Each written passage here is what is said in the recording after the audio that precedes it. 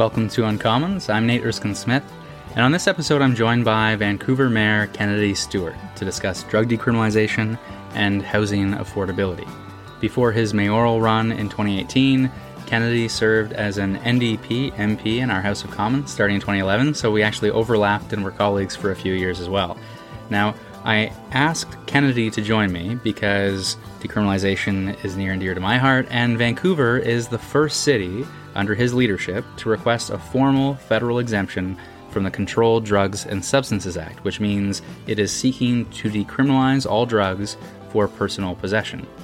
And we recorded this about a month ago, and I had hoped to post this episode with good news of federal approval, but we are still waiting on Health Canada. All indications from the Minister's office do appear positive, so I hope it happens soon. And as we discuss, it will also hopefully help lead to further evidence-based drug reform, both by the province of BC and ultimately by the federal government. In addition to drug policy, it is impossible not to address housing affordability issues with the Mayor of Vancouver, especially when a likely federal election is ahead of us and there's an active conversation and opportunity for policy development to tackle the issue. I'd said at the tail end of our last episode that I'd be taking a bit of a hiatus. That did happen.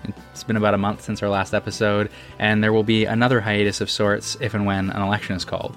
But in the meantime, we'll be posting a series of conversations this week, including with Minister Karina Gould, with lawyer and advocate Cindy Blackstock, and starting here, of course, with Kennedy Stewart.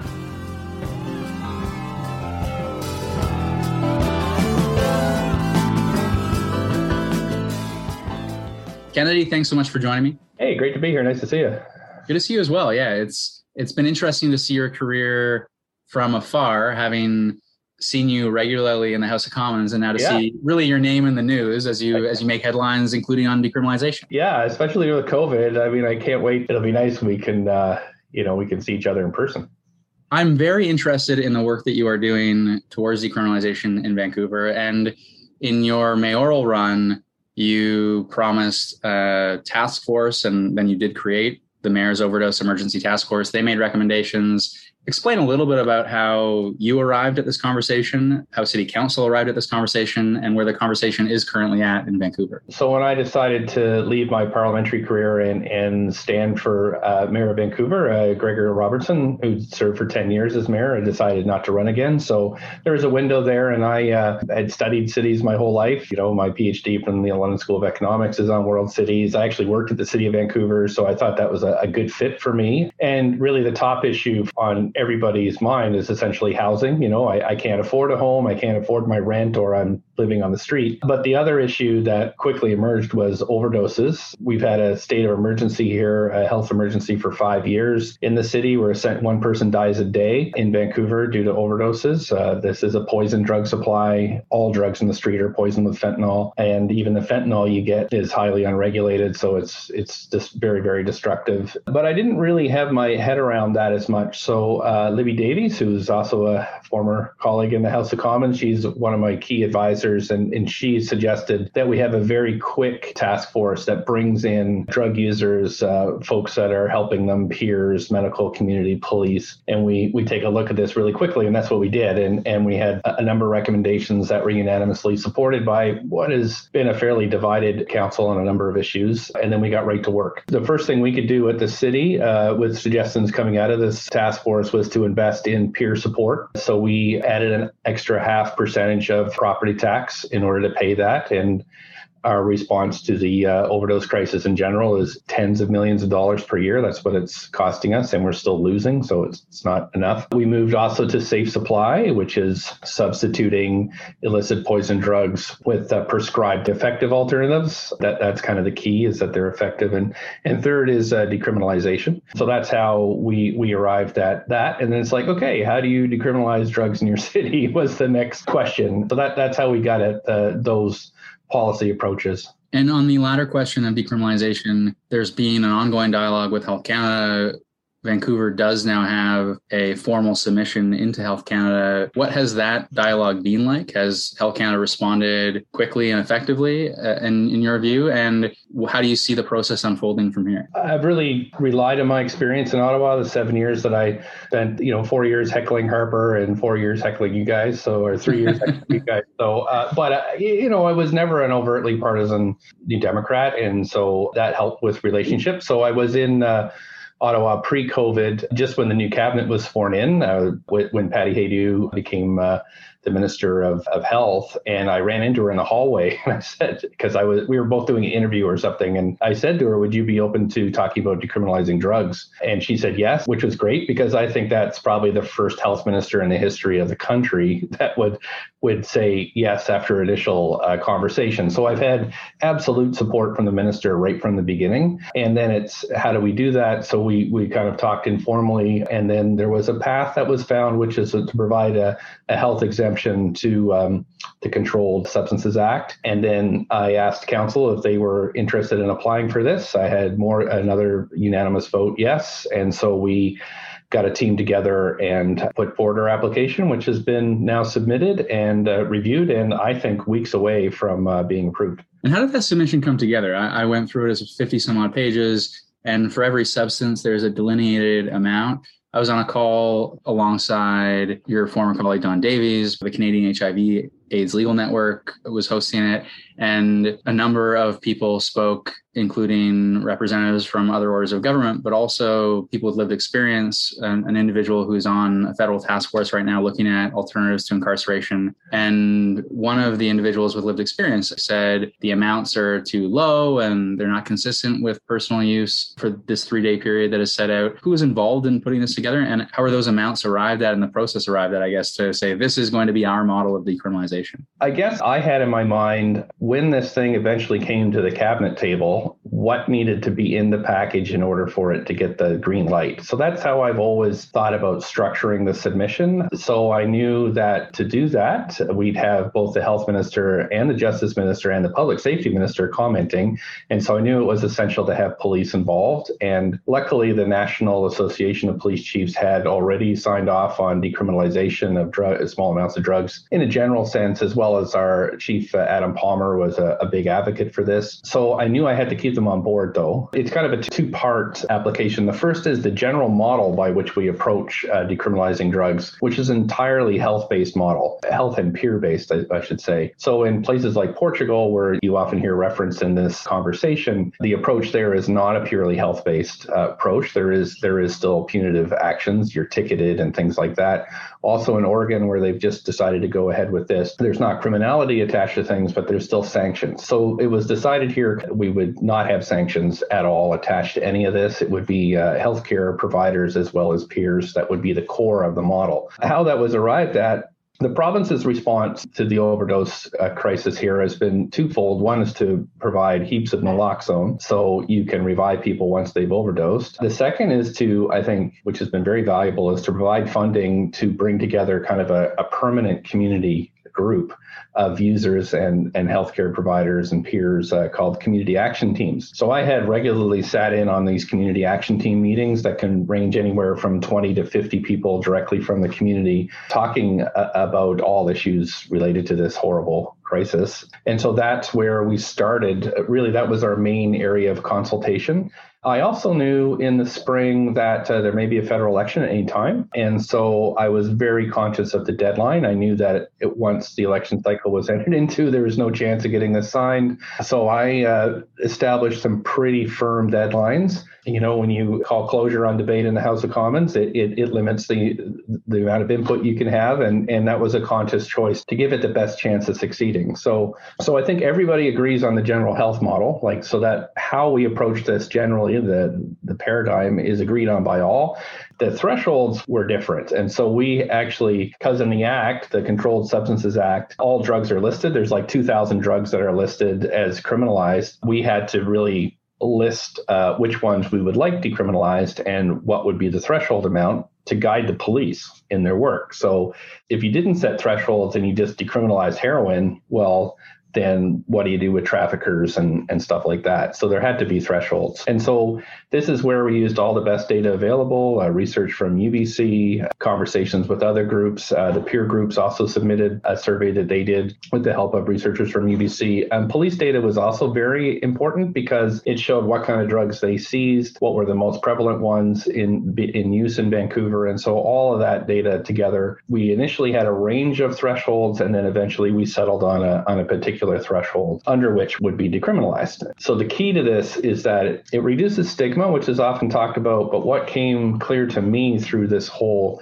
probably the most valuable thing will happen is it will stop seizures by police. And I think there's probably recorded seizures and there's unrecorded seizures, like people dump their drugs and that type of stuff. So that should, again, provide some stability and most importantly, will get people into the healthcare stream. There's an important aspect of this conversation where the criminal law at the moment is the largest stigma for people who use drugs in our society. And Health Canada has this campaign to say we need to destigmatize people who use drugs. And yet we have this law in the books that is the largest problem in the conversation. In Vancouver, you mentioned Chief Adam Palmer, but there's been de facto decriminalization for quite some time as it relates to criminal records, but not as it relates to seizure of substances. That emerged through the conversations. We had something like 6 possession charges laid last year or something, which on the surface it seems small, but then you look at the seizures, which are in the hundreds, and then you think about the folks who are dumping their drugs before their drugs are seized is thousands, I'm sure. So it is the destigmatization that's important. I mean, that if you find yourself addicted to drugs and it's criminalized and you live in a fairly conservative family, it's going to be very difficult to have that conversation and then get the support you need and then access to healthcare. I mean, how do you bring this up with your doctor? Those types of things. And the drugs won't be seized, which brings a bit more stability to a person's life. So those are really the 2 main benefits of this. And from where I sit, it also elevates the conversation around decriminalization, around treating drug use as a health issue, to say this ought to be the norm and the sky's not going to fall. Because at the federal level, as you know, you may have seen me calling for this for quite some time and pushing my party. And going back to even the 2018, we had a Liberal convention, and it was a resolution I put through our caucus, and then it came to the convention floor. It was in the top 5, and yet, you mentioned health ministers, but the Prime Minister and the then health minister certainly quickly poured water on the idea. Over time, though, I've got a private member's bill that really pushed diversion and evidence-based health principles in the Controlled Drugs and Substances Act. That's now government legislation, not decriminalization yet. But in your work and in the City Council's work in Vancouver, hopefully knock on work in Montreal and in Toronto, we're going to continue to see this education and this conversation such that the conversation can be elevated, hopefully BC, provincially writ large, and then hopefully federally writ large. It takes pushing at all levels, but the big difference between Ottawa sometimes and city politics is I found Ottawa to be a bit theoretical, right? But it's like, how does this actually hit the ground is what cities look at. So I actually think it's probably good if Vancouver is used as a bit of a pilot. The bonuses are, I mean, we've been doing this kind of work for a very long time. So you think of the supervised consumption sites that came in the early 2000s. I mean, that was a real debate here, cost a couple mayors their jobs. But in the end, it turned out to be a model that was used all over the place now, which is great. So I think the public here is very supportive. I mean, I poll every quarter, and the top 2 issues, COVID is replaced. It's always the top issue that's fading, housing, and then the last is overdoses. Like that is a consistently very prevalent in people's minds, because when you've lost, well over 1,000 people and you've had tens of thousands of overdoses, it affects everyone. Like I've lost a family member. I have another family member that has overdosed multiple times. It is hard to run into somebody in Vancouver who has not been personally affected by this. And the solution seems so commonsensical that it's like, why aren't we doing more? And so I think it's a great place to do it. And the public's ready here, like not more than ready. They're demanding change. So that kind of makes my path quite clear. I think the public is increasingly ahead of this in comparison to politicians. So it's nice to see some politicians that are ahead of this as well.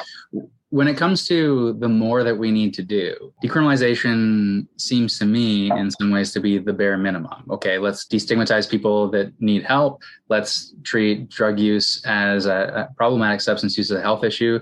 Those who don't have substance use issues, let's leave them alone. And let's use the judicial and police resources to go after real public wrongs.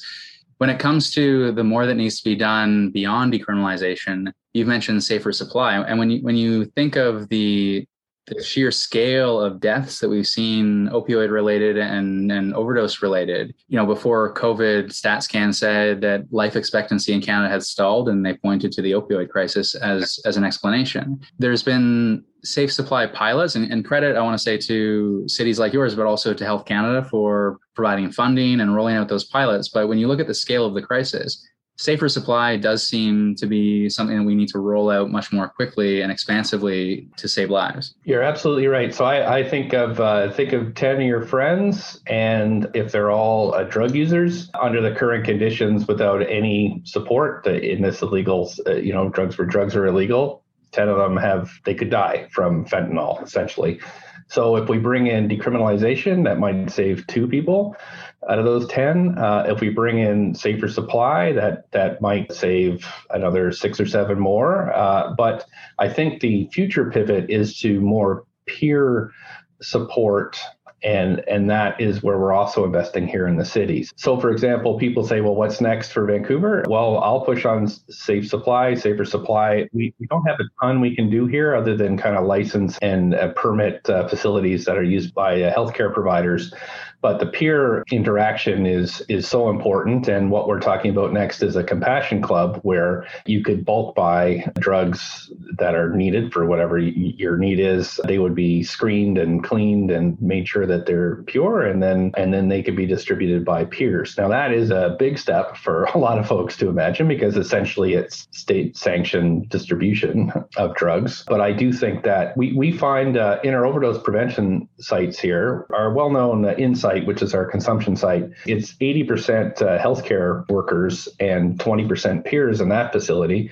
But an overdose prevention site, it's 80% peers and 20% healthcare. Both are extremely valuable, but the overdose prevention sites are for those who need extremely low barriers to enter, because their friends will help them get into this. They'll feel supported and familiar surroundings. And I think what we're learning is that the peer support administered are the only thing that works for certain segments of this population. So that's the next, after we get the health minister's signature on the decrim and we start rolling that out, we'll immediately flip now to a deeper embedding of peer support into this work. And I think most of the doctors here that work on this would agree that this needs to move out of the kind of formalized health system as much as it can and move more into a less clinical setting.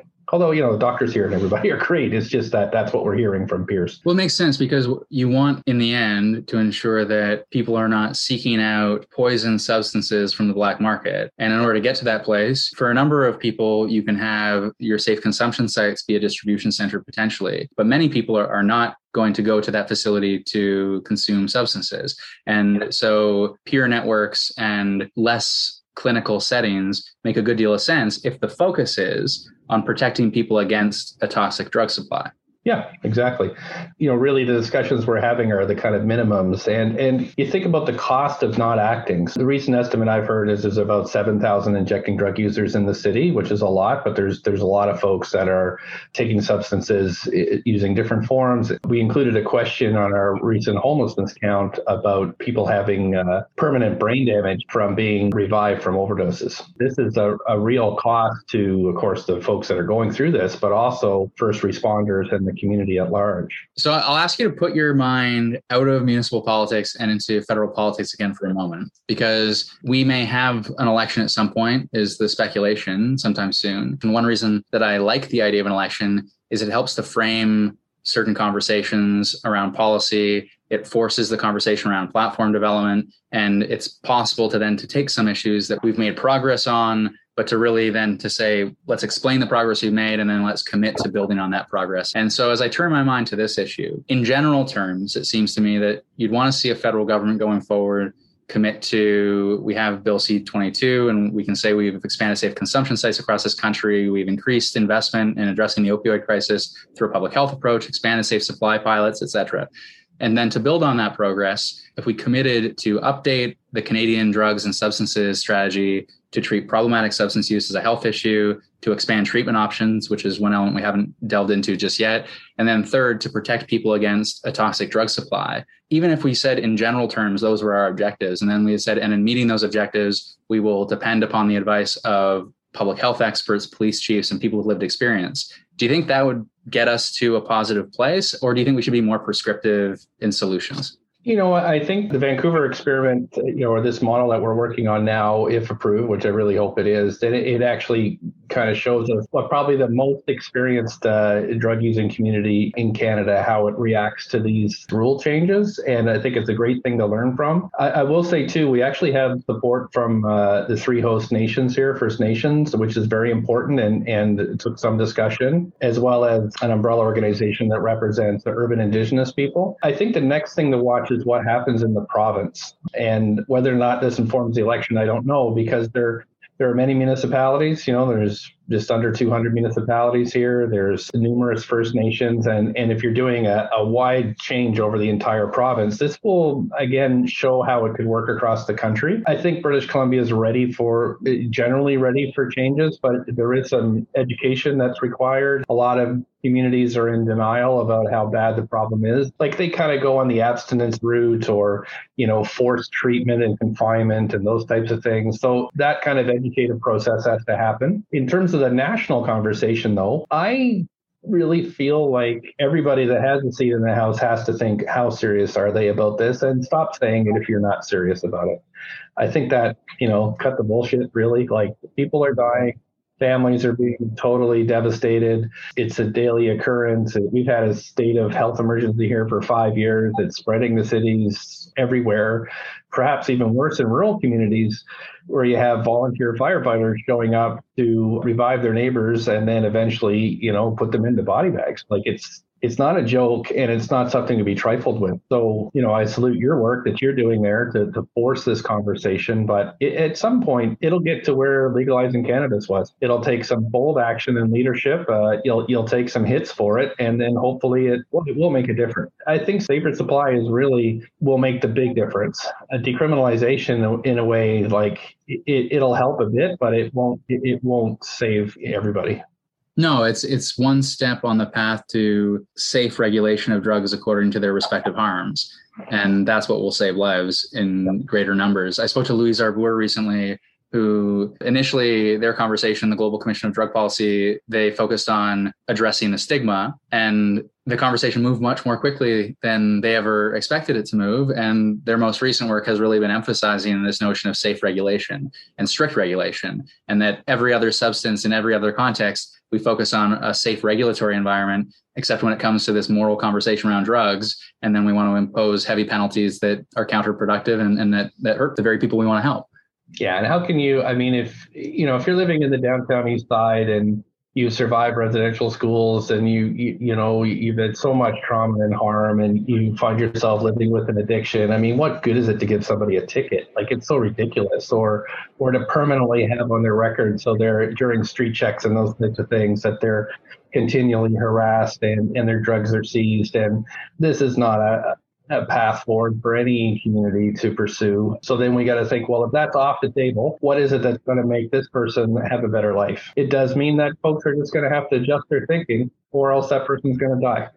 And you make a good point about when you move to a conversation around expanding treatment options, that you emphasize evidence-based, not abstinence-based, because we should increase funding at the federal level to support provinces in expanding treatment options as part of a holistic response to the opioid crisis and to overdose deaths. But you see some provinces that continue to commit to abstinence-based treatment, and it won't be money well spent, but certainly it won't save the lives that we need to be saved, and is incredibly coercive in the worst possible way. Yeah, it's going to kill people. It's just, for the few that abstinence works and those facilities exist, they're in abundance. But for those who have to manage addiction, that is where the investment has to go. And whether that management is, a path to reduce consumption or a change substance, or providing the substance that they need to kind of lead as normal a life as they can, like that's where the policy focus has to be. Although it's very, very hard for people to digest that. So, here in the city, we're known as a down city, where Heroin has really been the drug of choice for a very long time. It's also poison that people have really switched to fentanyl now because it's a more predictable drug. So then we have to get our heads around, well, we'll have to be prescribing fentanyl in order to people that are addicted to fentanyl to keep them stable and well, and then to try to get them to a more stable living condition where they can address the trauma and that got them to be addicted in the first place. And when you look at substitution of substances potentially for some, I spoke to John Conroy, who I have a great respect for. He fought many years in the trenches to legalize cannabis. And he was focused on high concentrate cannabis as part of sort of compassion club setting, but as a way of providing substitution for opioids. Is when you look at your peer supports and you look at the compassion club setting that you might turn to post, hopefully, Health Canada approval of the decrim proposal from Vancouver. Have you turned your mind to potential substitution effect and how that may play a role? Yeah, I mean, I think there should be a range of choices for people, and people are wired to survive, so they're going to make the best choice, but they have to get good advice, and then to be able to try things and switch if it doesn't work, and just like any other medication, essentially. But then once they find what works for them, then that has to be provided in a way that, the less it costs somebody, the less crime you're going to have too. So there is a larger potential impact here for the broader community, not just the moral one, but also, a reduced cost.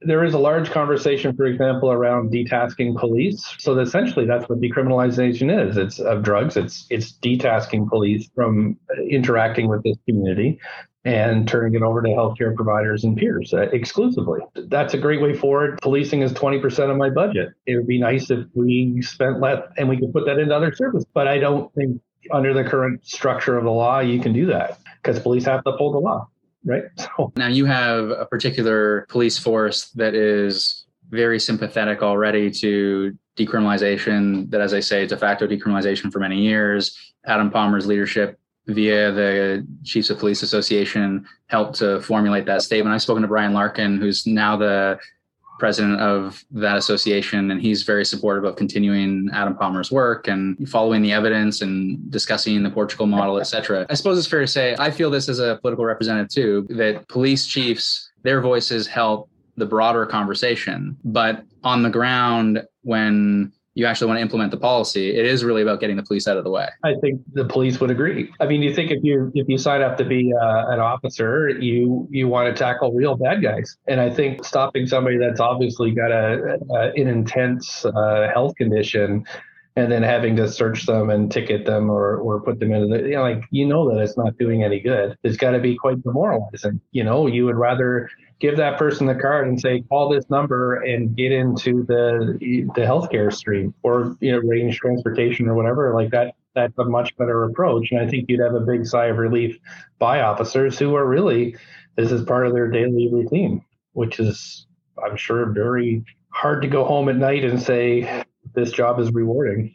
It was police officers that actually brought me to this issue in many ways. There was an organization, Law Enforcement Against Prohibition, that I ended up following for whatever reason when I was an undergrad at Queen's. And I actually even brought one of them up from New York to speak on campus, Peter Christ. And their argument fundamentally was, we are former law enforcement officers, we're former prosecutors, former judges, and we have spent our lives in the so-called war on drugs. And not only did we not win the war on drugs, but every time we took down one dealer, we just saw another dealer come to the fore because of the economic incentive. But worse, violence often ensued. So we actually only made it worse. And we're going to spend the rest of our lives to reform these laws that we spent our lives enforcing in a really failed way. And I just found that so powerful. And I went down the rabbit hole of reading and I don't think there's any other issue in my life that I grew up thinking one thing. And then once I turned my mind to the evidence, I felt like I'd been lied to. Yeah. I think government gets locked into policy paths and they can't get off of them. But then you need leadership to do that. You have to take it and get the population that's not on board with you and and then to show results. And I think that, so what are the objectives of this? It's to reduce interactions with police. It's to get people into the healthcare system. It's to reduce overdoses. I mean, there are measurable outcomes that you can demonstrate. And so that's part of the decriminalization application, is there will be an ongoing assessment that will be, I think, critical for other communities to get on board. You mentioned this is the number 2 issue regularly in the city of Vancouver, and housing is the number 1 issue. If I'm reflecting on the success of federal interventions, I would say the Rapid Housing Initiative is a real success for addressing homelessness, and there's a credible path to ending chronic homelessness much faster than I think anyone would have appreciated even 5 years ago. I wonder what you think about that. But then if I'm being constructively critical, I would say, but when we look at housing affordability writ large, the federal government isn't the holder of all solutions. This is going to require action at all 3 levels of government, but we haven't seen all levels of government work collectively together to deliver on housing affordability with the requisite ambition to meet the real problem. I mean, I sit in Toronto, you sit in Vancouver, and our communities are really struggling as a result of housing prices. When you go dig deeper into the opinions of folks in Vancouver about housing, is that I can't afford my home to purchase. I can't buy a home. I can't pay my rent too high, or I'm homeless. Like, those are the 3 things people care about. And I have to say, when I started this job, everybody seemed confused about how to deal with this. So what happened is cities started talking directly with federal ministers through our big city mayor's caucus. John Tory's there, mayors from Calgary, Edmonton, Montreal. Like, we're sitting there and we were giving advice on how to restructure the funding to help us deliver in the city. And I think the Rapid Housing Initiative that you've alluded to has been just an amazing success. We didn't know when we started negotiating that there would be COVID, and then we'd have so many more people forced out into the streets, and it's come along at a great time. So our homeless encampments have disappeared. We've got people into secure long-term housing. It does go hand in hand with helping address the overdose crisis too. And on the ending chronic homelessness piece, I'm glad to see the federal government listen directly to cities to transfer funds directly to municipalities and organizations in need. It was so successful. We saw firsthand round 1, it was so successful that many of us called for an expansion for round 2. And when those funds run out, if we haven't solved the problem yet, I'm certain there will be a round 3 on the different question of housing affordability. As you look to the levers that you have as city council, the levers that Horgan holds, and that we could potentially help coordinate and work in partnership at the federal level, are there measures that you would like to see the federal government deploy? I think one program that's not talked about as much is the loans program. Say we have a piece of city property, we have a nonprofit developer building a 6-story building. If they get federal finance, in some cases, they can cut the rents by half, and that's for the life of the building. A lot of people think, oh, it just has to be grants. And I thought that too, until we saw the power of these financing programs, which are just amazing. And it can cut rents even if it isn't on city land. So it's been so successful, the province of BC has come up with their own program. So I think that, in combination with some other city work, could actually put a huge dent in our workforce housing deficit. The purchase, though, for middle income people is really tough. I'm thinking back to my federal work when Bill Morneau was finance minister, and I moved a motion to investigate the housing situation statistically. And thankfully, in that budget and subsequent budgets, the feds you guys have invested a ton in us understanding what's going on. A recent report that came out about Toronto and Vancouver is about how there's kind of property hoarding by not foreign buyers, but domestic buyers. And the same thing was happening in New Zealand. And so what they did is they said, on your principal house, you have to put 20% down. But if you're doing an investment property, you have to put 40% down. So I have suggested this kind of informally, federally, but I think that would have a lot of impacts. You would have to stick a ton of capital into your investment property, double the amount of capital. That may push you towards more productive uses of your investments. Because property hoarding doesn't really add anything to our GDP. It just makes the existing housing prices a lot higher and prohibits first-time buyers from getting in. So I think there are some definite federal tools that can be used. But the other thing is, here at the city, I think all cities would agree, we're kind of stuck in a 1950s planning system that was based around building single detached homes. We've had a massive change here in our city staff, bringing in a new team that gets that and trying to cut a lot of the red tape. It's not just sitting around measuring how big people's shutters are on their house. It's thinking like, how do we densify in a way that works for neighborhoods, creating 15-minute cities? How does that work? And that a lot of it rests on us. And so we're trying to change the way we regulate our housing. But the federal finance is probably the best way the feds can help, and changing requirements for down payments. The feds could also take the models from cities that are more focused on inclusionary zoning and on new ways of doing things, and to say to other municipalities, as we finance affordable rental construction within their own communities, to say, if you want federal dollars, you need to be taking a planning view that is consistent with best principles and best practices, and to adopt inclusionary zoning principles could be one way we approach it as well.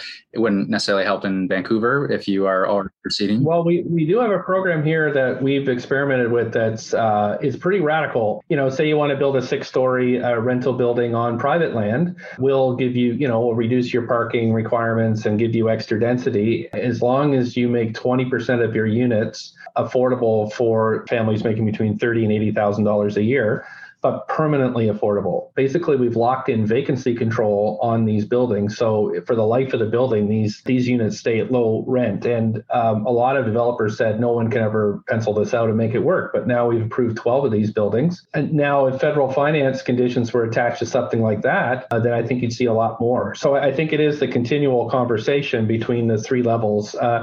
Kick in a bit of money to us, let us try some stuff out. It'll be totally transparent.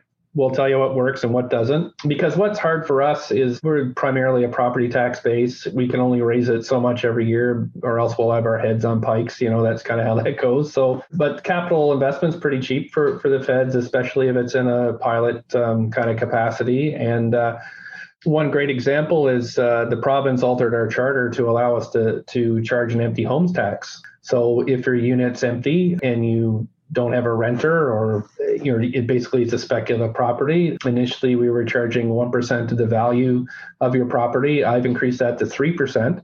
So you think if you're sitting on a $10 million investment with no renters in it, that pretty soon you're going to want to dump that asset. And that's what's happened. We've had thousands of units come back on either a rental or for sale, and that has been expanded. I don't know. That's more the demand side, though. The supply side is we need more measures on that side to help. But like I said, the loans program is really, really helpful for that. Yeah. And on the supply side, we can be there for loans, and we can be there to work with municipalities to hold up best practices for zoning. And on the demand side, I think you're right. I've mentioned the New Zealand work to finance, and it's not about putting first-time home buyers credits in the window. It's really about addressing the financialization of not new builds, because we want new builds, but of the resale housing market that takes out units away from end users. Yeah, make it a little less attractive to hoard properties. I'm a renter. I live in a rented condo. This was Vancouver's answer for 15 years. Build condos as investment properties, rent them out to people, but it's so unstable. It's that the owner has all kinds of reasons why they can kick you out. And that's why we moved to secure market buildings like rental only. That'll always be rental. That gives a lot more security. And especially if it's a pension fund or something, they want their 5 or 6% return a year. They're happy with that. They have a good management company. So that's more security.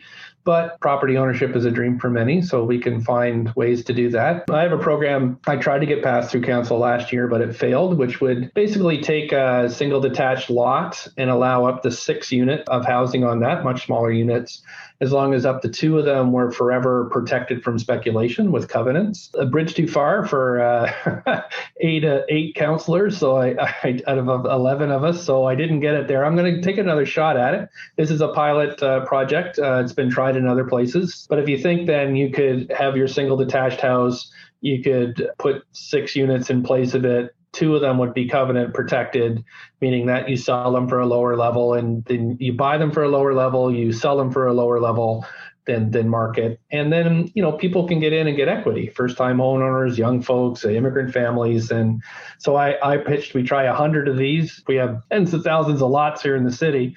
But I'm hoping maybe this year we get another crack at it. And folks will sign off on a pilot, but that could have finance, right? There could be specialized finance for those programs. We got to try everything, right? It's just not working, and everybody in the world knows it. And we want people in cities and not stressed out about housing. Like, it wrecks your city if everybody's stressed all the time, and every conversation's so damn boring when it's about how high your rent is or your mortgage. Or be nice if it was about like what book you read or what gig are you going to go see, right? That's what we want. It's nice to speak to an elected official who is also a policy wonk. And I remember when you were in Ottawa, you'd put forward a bill that was obvious in its objective and worthy in its objective, but was quite complex and I think quite smart in the way it was designed to ensure greater participation of women in politics.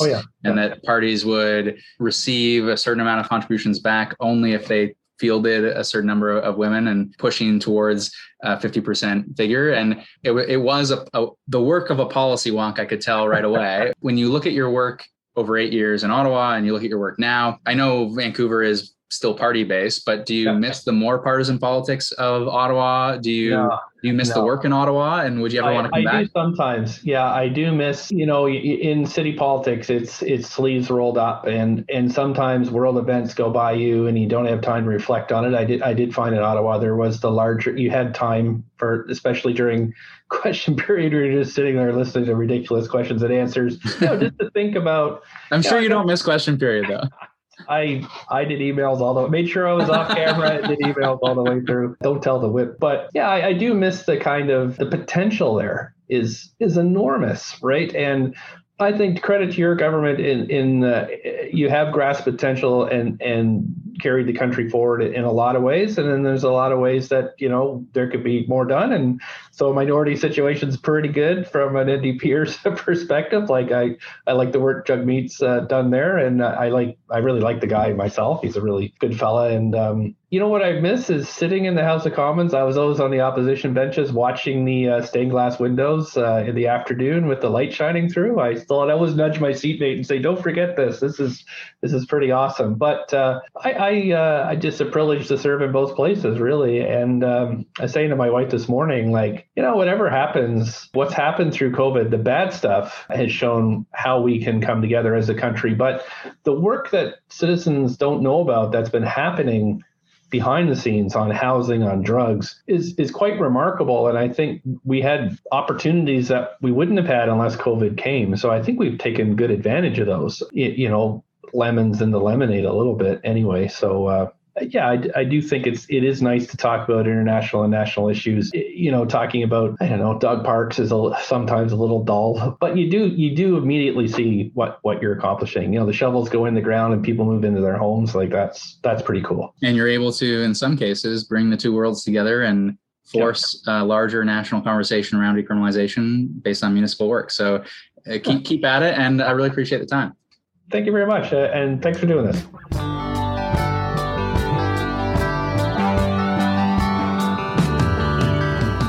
Thanks for joining me on this episode. Both of these issues matter a great deal to me and to my constituency in Beaches, East York, so it's good to see the work going on in Vancouver, and I hope similar work will be pursued in other cities, and that the federal government takes a stronger leadership role around treating drug use as a health issue. We've managed a lot of progress since 2015, certainly.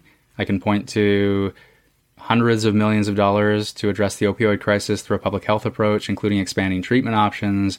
I can point to the restoration of harm reduction as a central pillar of our drug strategy, dozens of safe consumption sites, the approval of pilot projects for safer supply, Bill C-22, which will move us in a really positive direction. But we aren't yet in a place where we're meeting the evidence head on. And when the evidence is overwhelming, we need to listen to our public health experts to save lives. With that, please do leave a positive review if you like what we're doing. And otherwise, until next time.